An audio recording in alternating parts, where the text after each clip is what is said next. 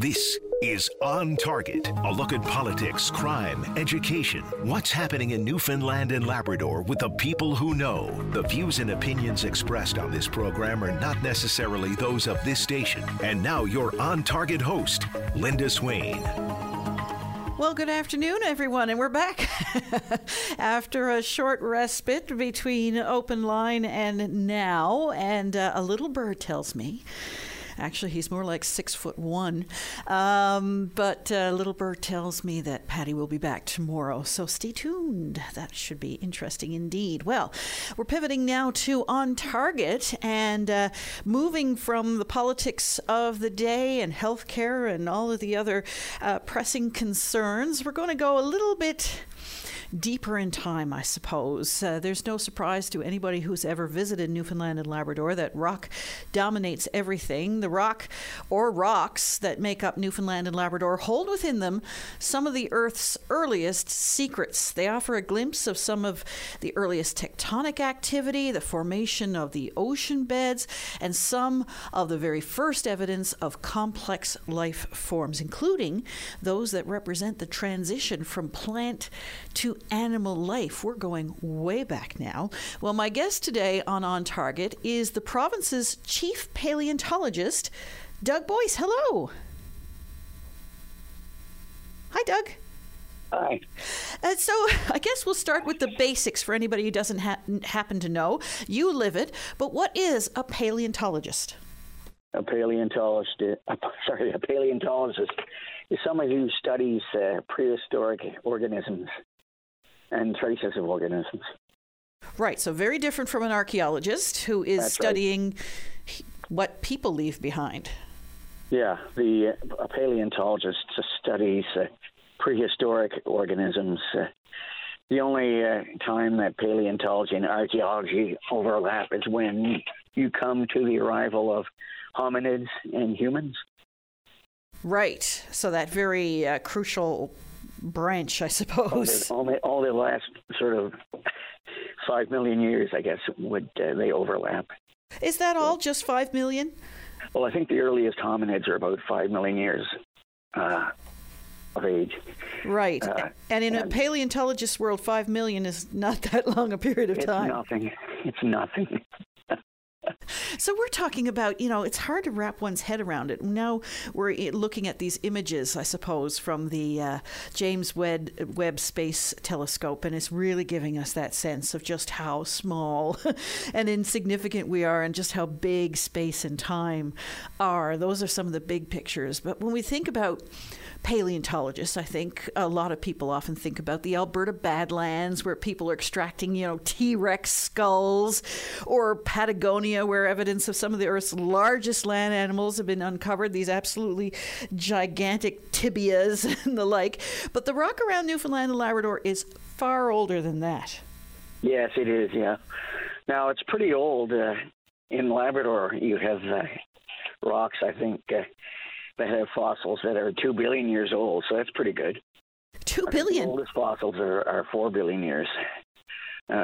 And there are fossils in Labrador that are about 2 billion years old. They're stromatolites. They're basically blue-green algae, and they form buildups. They're one-celled organisms, but they could form algal mats, and they could be fairly spectacular.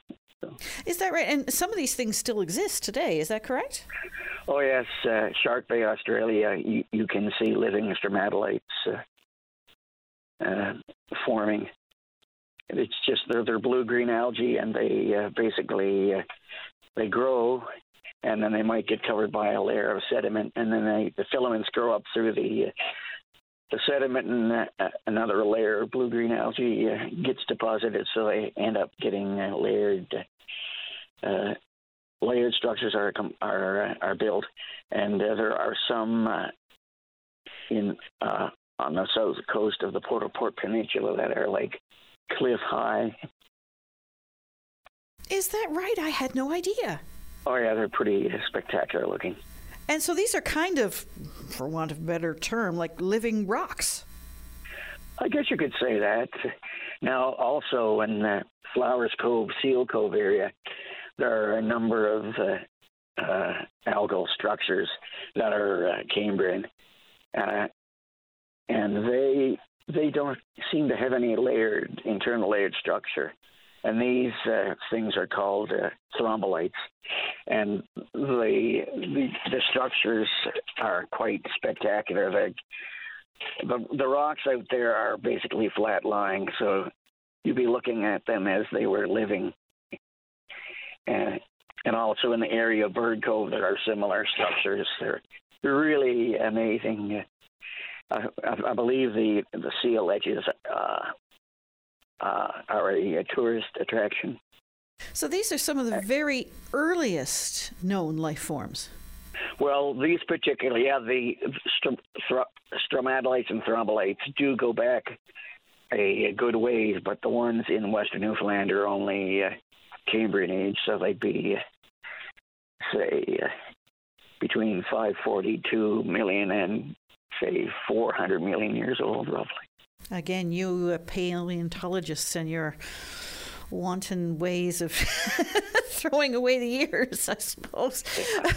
So some people might not think it's as sexy as those dinosaurs and the tooths and the claws and the gaping maws and all the rest of it. But what's happening here is very sexy, arguably, and getting the attention of the international community. And I'm thinking in particular about that exciting find out by Port Union not too long ago. Hagoutia quadriformis? Hagoutia? Yeah. Named after Hootie and the Blowfish, apparently? No. No? Okay. I romanticize it. But I want to talk to you a little bit about that when we come back after the break. My guest today on Target is the province's chief paleontologist, Doug Boyce. We'll be back right after this. Join us for On Target, 1 hour in which Linda Swain examines topics that mean the most to you. On Target, weekday afternoons at 1 on your VOCM. Our guest today on Target is the province's chief paleontologist, Doug Boyce. And Doug, as I alluded to before the break, there was a very significant finding in the Bonavista Peninsula area a couple of years ago. Tell us a little bit about what was found there and what is now residing at the rooms. Well, the fossil displays evidence of muscle tissue, so that it means it was able to move around. And that's the significant thing. Previous fossils from the same age rocks did not have any indication of muscle tissue, so they were basically the creatures that just lived on, I guess you could say, at the end of stalks, and weren't able to move around. So if you have something moving around, it may have the potential to prey on other creatures, and alternately, if there's some other organism that had muscles, then it might have the ability to escape from such creatures. But I'm sort of speculating about that right now. But it definitely exhibited muscles, and so it was able to move. A significant evolutionary advantage. Yes. Over the previous creatures, which had to sort of sit there and wait for something to come their way. Yeah, a lot of them were filter feeders, so they would just get their nutrients from the ocean. But this one had the ability to grab something if it wanted to. Yes, it had the ability to grab its food. So I guess that would be great if you can actually grab your food rather than wait for it to come by, because you'll get more food that way. So you're a paleontologist. You know how these processes work. I mean, it's one thing to fossilize bone or wood. It's a whole other thing to fossilize soft tissue. How rare is that? It's fairly rare. But Mistaken Point is world famous. It's got the same age fossils as the Bonavista locality, And what's unique about these deposits is that they were buried by volcanic ash.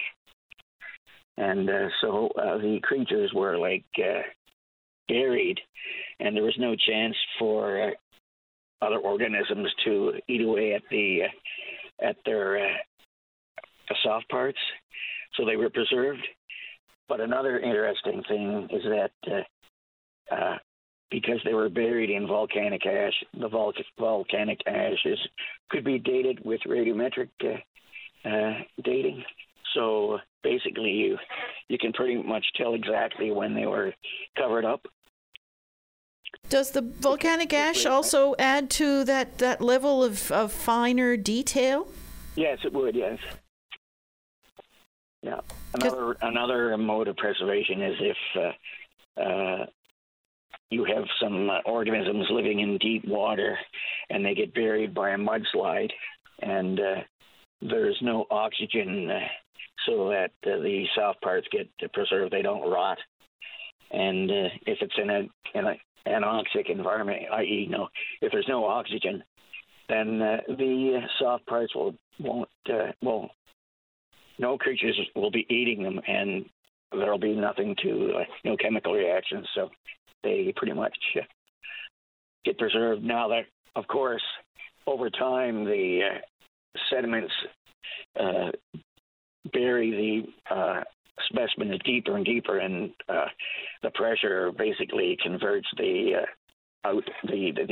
remains to a carbon film. So they don't retain their original convexity, but they do retain their original shape. And I was going to ask you about that.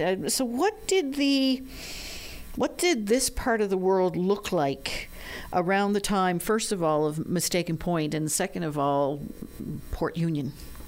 Okay, well, basically, both places were in deep water. And that's another thing about Mistaken Point. They're the deepest water organisms of that age known on Earth. There's another place in the UK called Charnwood Forest where you get identical organisms, and it's also interpreted as a deep water deposit. Now, there are other places in the world that have fossils, but they're more shallow water, and they're not quite the same. So how deep are we talking? Well, I'd say hundreds of meters. Is that right? And for them to be covered with volcanic ash to the degree that by which they weren't able to decompose, or whatever the case may be, that would seem to suggest there was quite a bit of volcanic activity. There was. Yeah, there was. There are volcanic rocks on the Avalon that probably provided the source for the ash. Is that right? We can identify them today? Oh, yeah, there's volcanic rocks. I'm not into volcanic rocks. Fortunately, I can't name the formations for you, but there are definitely volcanic rocks in eastern Newfoundland, and in fact also in New Brunswick.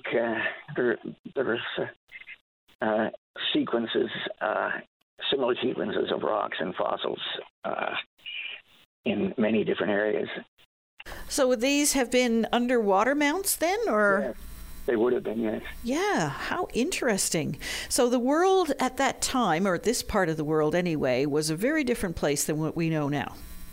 Yeah, now there were deposits that were, shallower water, and even probably some that were above the water, but the ones in eastern Newfoundland are mainly deep water deposits.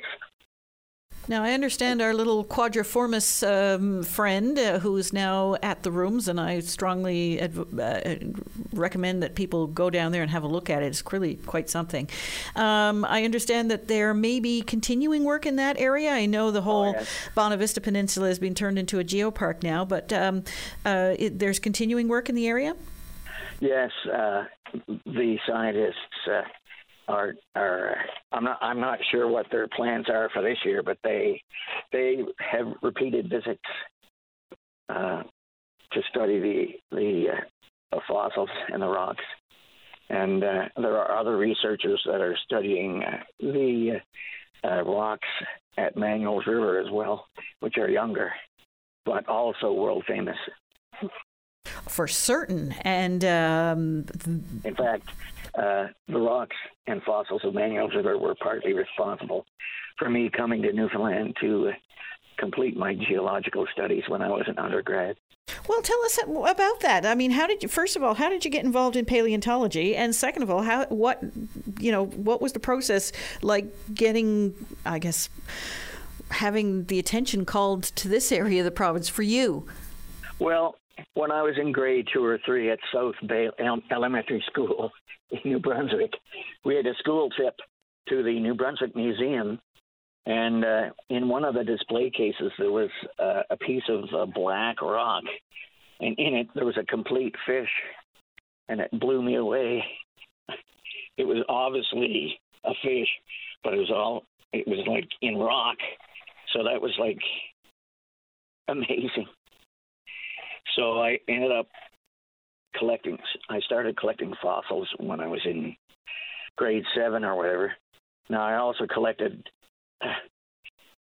lots of fossils, but I collected lots of what we call pseudo-fossils, which are false fossils.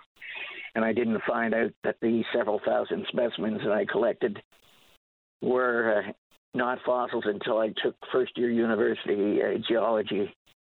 And I took that because I was horrible at identifying sedimentary rocks, and that's where you find most fossils. So, and then at Christmas time in first year, the New Brunswick Department of Natural Resources came by the school to interview people for summer jobs, and so I had a summer job lined up at Christmas time for the next summer. And basically, that's how it continued for the rest of my university career. Now, UNB only had 2 years. UNB in St. John only had 2 years of geology, so I had to either go to Fredericton or go somewhere else.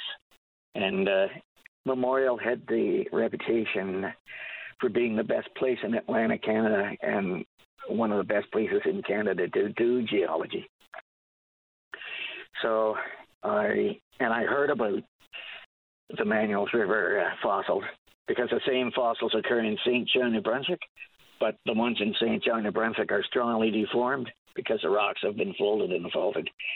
So knowing about Manuels River and knowing that Memorial had the best reputation and it was actually cheaper than going to Fredericton, I went to Memorial. I came to Memorial to study and eventually got my honors and my master's.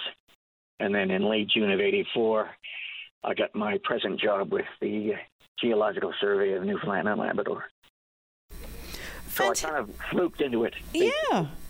Well, that's fantastic. And it's so amazing when you hear, professionals like yourself and how they get started in the path. It often goes right back to that moment when you're 8 or 9 or 10 years old when something grabs your attention and you go, wow. Yeah, I think that fish specimen probably still is at the New Brunswick Museum, but it might be in their sort of backroom collections now. But it certainly was super impressive. But I found comparable specimens in Western Newfoundland. My first job when I got hired by the survey was to go out to the Codroy Valley, the Cape Anglo Mountains or whatever, and collect these complete fossil fish that a mineral exploration company had discovered. So I collected some in 1984, and then myself and my assistant, we went back in 1985 and collected some more material. And one of the I think the actual discovery specimen is on display in the natural history display. I think it's on the 3rd floor at the rooms. Cool. Another thing to check out then. And what did you do with all that rock that you learned did not contain fossils? Well, I I would not collect them. Now, if I was when I was working with younger rocks, I would collect the fossils, but I'd also collect 1 or 2 bags of waste rock, particularly if they were limestone, because they contain microfossils called conodons, and they're actually the teeth of vertebrates similar to lamprey eels. So they're good for dating the rocks. Now, I would not necessarily process. I might process the samples, but then I would send them away. There's a fellow, Sven Stoga, who did his PhD at MUN, and he's in Copenhagen now, and we've been collaborating since 1976. So that's fabulous. Sorry. No, we're going to take a short break. When we come back, you mentioned Manuel's River, and of course that's one of the places that a lot of people immediately think of, that and Mistaken Point in Newfoundland and Labrador. So I want to talk to you a little bit about Manuel's River and the trilobites there when we come back after the break. Our guest today on Target is the province's chief paleontologist, Doug Boyce. We'll be back right after this. Got plans for midnight? Bring your VOCM along with the best soundtrack for every night, anywhere. The VOCM All Night Show, midnight on your VOCM. And our guest today is the province's chief paleontologist, Doug Boyce. And Doug, you mentioned Manuel's River, and of course that's one of the top places that a lot of people think about, and you don't have to look very hard sometimes to suddenly see the fossils around you. What makes that area so rich? Well, I'm not exactly sure, but it was largely a deep water deposit and quiet water, and you could find a fair amount of fairly complete trilobites in these rocks. And there's several areas on the Avalon Peninsula where the formations occur. And one of them is the quarry system on Red Bridge Road.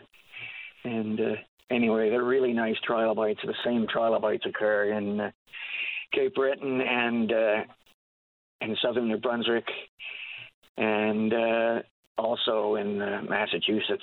And but the biggest amount of those trilobites are over in the UK and England and Wales. And in fact, the original specimen of Paradoxides dividus, which is a spectacular trilobite in eastern Newfoundland, was described from Wales, but the rocks that the trilobites from over there are quite deformed. So you get the specimens over here are quite nice. But again, they're in shale, and so they've been flattened, and their shells have been broken. But trilobites are fantastic fossils, which are my favorite. And you can find in some deposits in western Newfoundland where there's similar black shales, you can find limestone lenses, calcium carbonate, and often the trilobites in those rocks are 3D. They have not been compressed at all. So. Oh, is that right? So for the purpose of our audience now, explain to us what a trilobite is, because essentially they look like kind of big carpenters, I guess. That's right. They look like big carpenters. They're not identical. The closest living relative to a trilobite is a horseshoe crab.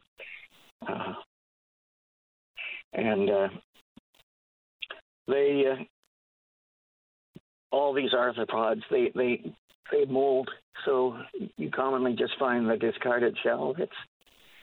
If you find a complete trilobite, it means it's a dead individual.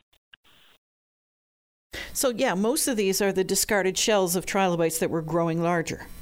Yes, but whenever you find a complete specimen, that's the actual dead organism. And there's quite the, collection of them in the general area of Manuel's. Why is that area so dense with these kinds of fossils? Well, in the Cambrian, trilobites were the most common organism with a hard shell. So there are other fossils called brachiopods, and then there's others called hyolithids. They're conical things. But trilobites were the most common organism at least with the shell in the Cambrian. So as a consequence, they were most commonly preserved, and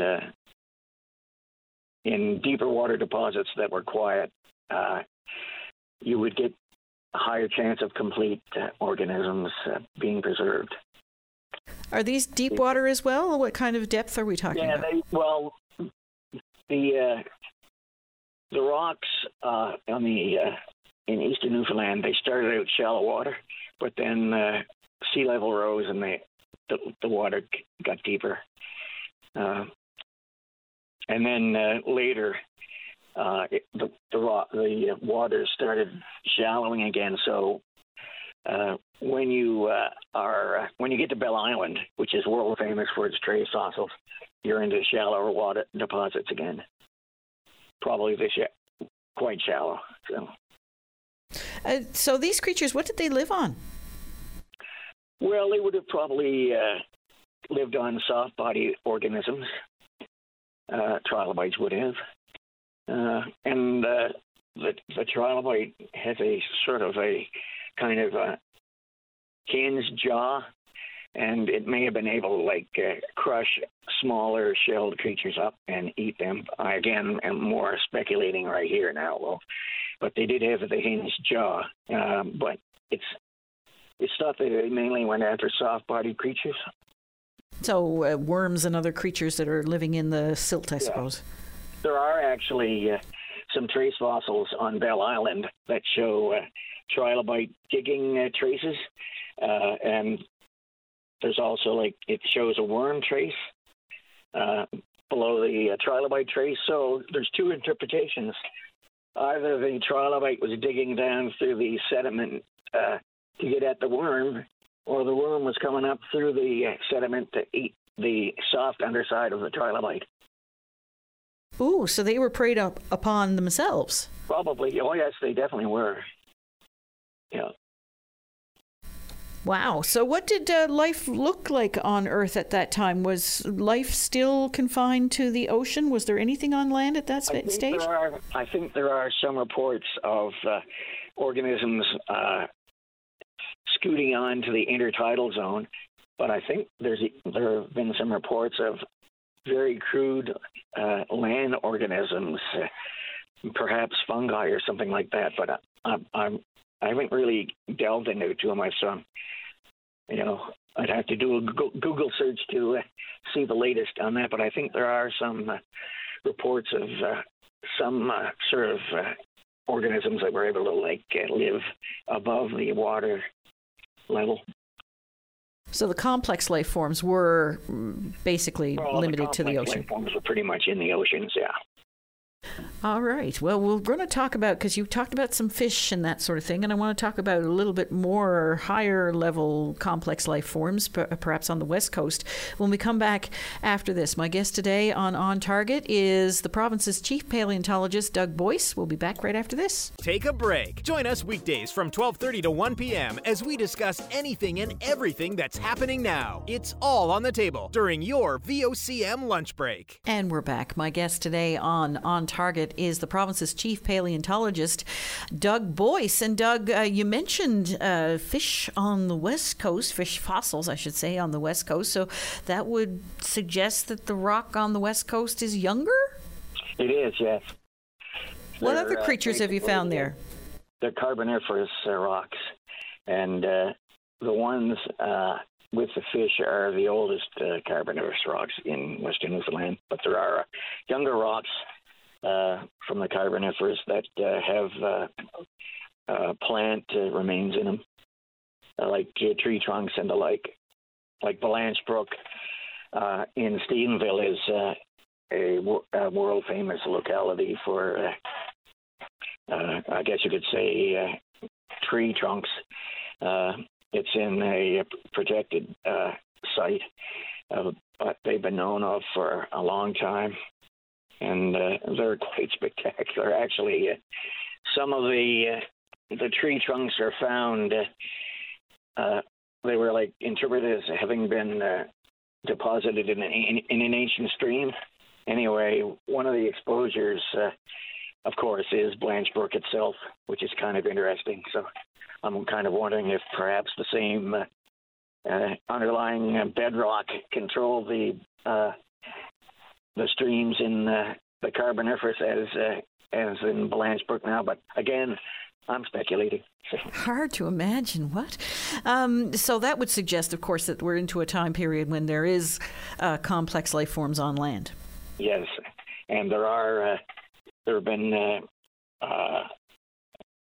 there's been a small trackway found in I think Pinns Brook, the Tuac family quarry, and so they were there are no bones, but the footprints are pretty good. There are similar ones in Nova Scotia in rocks of about the same age. Yeah, so this trackway was a lizard of some kind? It was an amphibian. It would have been an amphibian. Like amphibians preceded reptiles. So the fossils that are known elsewhere in Atlantic Canada at that time are amphibians. And I think some bones have been found, but none have been found in Western Newfoundland yet. That's fascinating, just to think of this little creature wandering around, doing his thing. Yeah. Yeah, Newfoundland is a fantastic place for fossils. There's a locality in southern Labrador where the first they're archaeocyathids were found. They're an ancient form of sponge, and the first archaeocyatid fossils were found in 1842 in, I think, Lansamoor. So, first place on Earth that they were discovered. So that's pretty interesting. So what's your favorite spot? That's a real tricky question. Well, I guess I could say my favorite area is Western Newfoundland.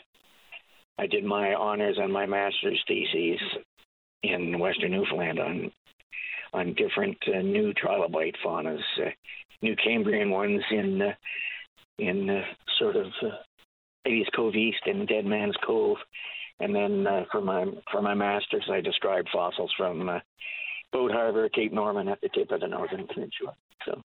So how did those? Hard to say. I mean, they're all. I mean, Newfoundland is an excellent spot, and then as far as it's just for putting around. I kind of like Eastern Newfoundland because you can often find some very nice trilobite specimens. So how did the trilobites on the West Coast differ from the ones on the East Coast? Did they evolve a lot? Well, they're actually were on another side of what was called the Iapetus Ocean. There aren't many trilobites in common between Western Newfoundland and Eastern Newfoundland. Eastern Newfoundland was in sort of high latitudes, much like I guess we are today, whereas Western Newfoundland was tropical to equatorial. So the rocks in Western Newfoundland are largely limestones because the waters were like much warmer, and you had lots of calcium carbonate being deposited, and there was also the different reefs that were built of the archaeocyathids, and then later the stromatolites and thrombolites. But there are scattered fossils that do exist on both sides of the old Iapetus Ocean. There are these little creatures called agnostids, and you can get the same species on both sides of the province, really, and the ocean, I guess. And then there are some other trilobites that could make it. The feeling is that, the water here was cold, and the trilobites would be able to swim in the cold water, but then when they got over to Western Newfoundland, it would be cold in the deeper water. But then as it gets shallower, the water temperature was too too hot for them, so they stayed in the cold water. But there are some deep water deposits in western Newfoundland where you find the eastern Newfoundland type trilobites. So that's kind of I thought that was cool when I first learned that. I didn't really understand the concept of faunal provincialism until I learned about these rocks. That's so interesting. So what kind of research is being carried out there now? Any new findings or new areas of interest? Well, I myself am writing up reports now. I'm not an active field geologist any longer, but I'm sure there's still people doing research there. But it's, I was able to do a lot of work in Newfoundland because in the early days, there weren't any dedicated paleontological researchers working in the province, like pre-Confederation and even like post-Confederation. So a lot of discoveries were made in Atlantic Canada, in the 1800s, early 1900s, but because there weren't that many paleontologists working in Newfoundland, a lot of discoveries weren't made until late 50s, and then into more recent times, the Mistaken Point fossils were discovered in the mid-60s, so that's fairly recent. Yeah, and it's such an extraordinary place. First time I visited it, I was incredibly moved. I didn't think I would be that moved. Yeah, no, this is the reason for the Perseverance Mars mission. It's a paleontology mission. It's not generally realized, but they're looking for examples of ancient life, and stromatolites and thrombolites would be cool to find on Mars. I don't know whether they look the same as on Earth because Martian gravity is weaker than Earth gravity, but that's partly what they're hoping to find. Well, indeed, any of these ancient, and I suppose it takes a paleontologist to be able to recognize it. Yeah, well, it may. It's hard to say. Sometimes you don't expect fossils, like the Mistaken Point fossils. Basically validated the earlier finds of fossils in St. John's. There's this one fossil called Aspidella terranovica, and it was first described as a fossil. But then and that was in 1872. But then there weren't any other fossils. Well, they thought that you only had fossils in the Cambrian period, and this is well below the Mangles River. So people said, no, they're just inorganic. These Aspidellas they're pseudo-fossils or whatever. But then when Mistaken Point was found, there was a huge diversity of ancient organisms found there, including some that looked very much like the Aspidella from St. John's. So then they said, oh, I guess Aspidella terranovica is a fossil after all. So. Well, Doug, I appreciate your time this afternoon, and thanks to Noah Shepherd for helping to arrange all of this. I guess you'll be treading the boards through the course of the summer as well as... Yes, our next performance of Coriolanus is Friday at 6 in front of the rooms. There you go. Be there or be square. Doug Boyce, thank you. My pleasure, and I should mention at the very last that there are actually some fossils in the blocks in front of the rooms. Oh, let's go look. But they're very tiny. You need a hand lens to find them. So. Well, I really appreciate your time this afternoon. Doug Boyce, thank you. Well, thanks for having me on. Alrighty, and we'll be back tomorrow. I think Greg's going to take care of tomorrow's show. And Patty is supposed to be back on Open Line, so stay tuned for that. Thanks for listening, everyone.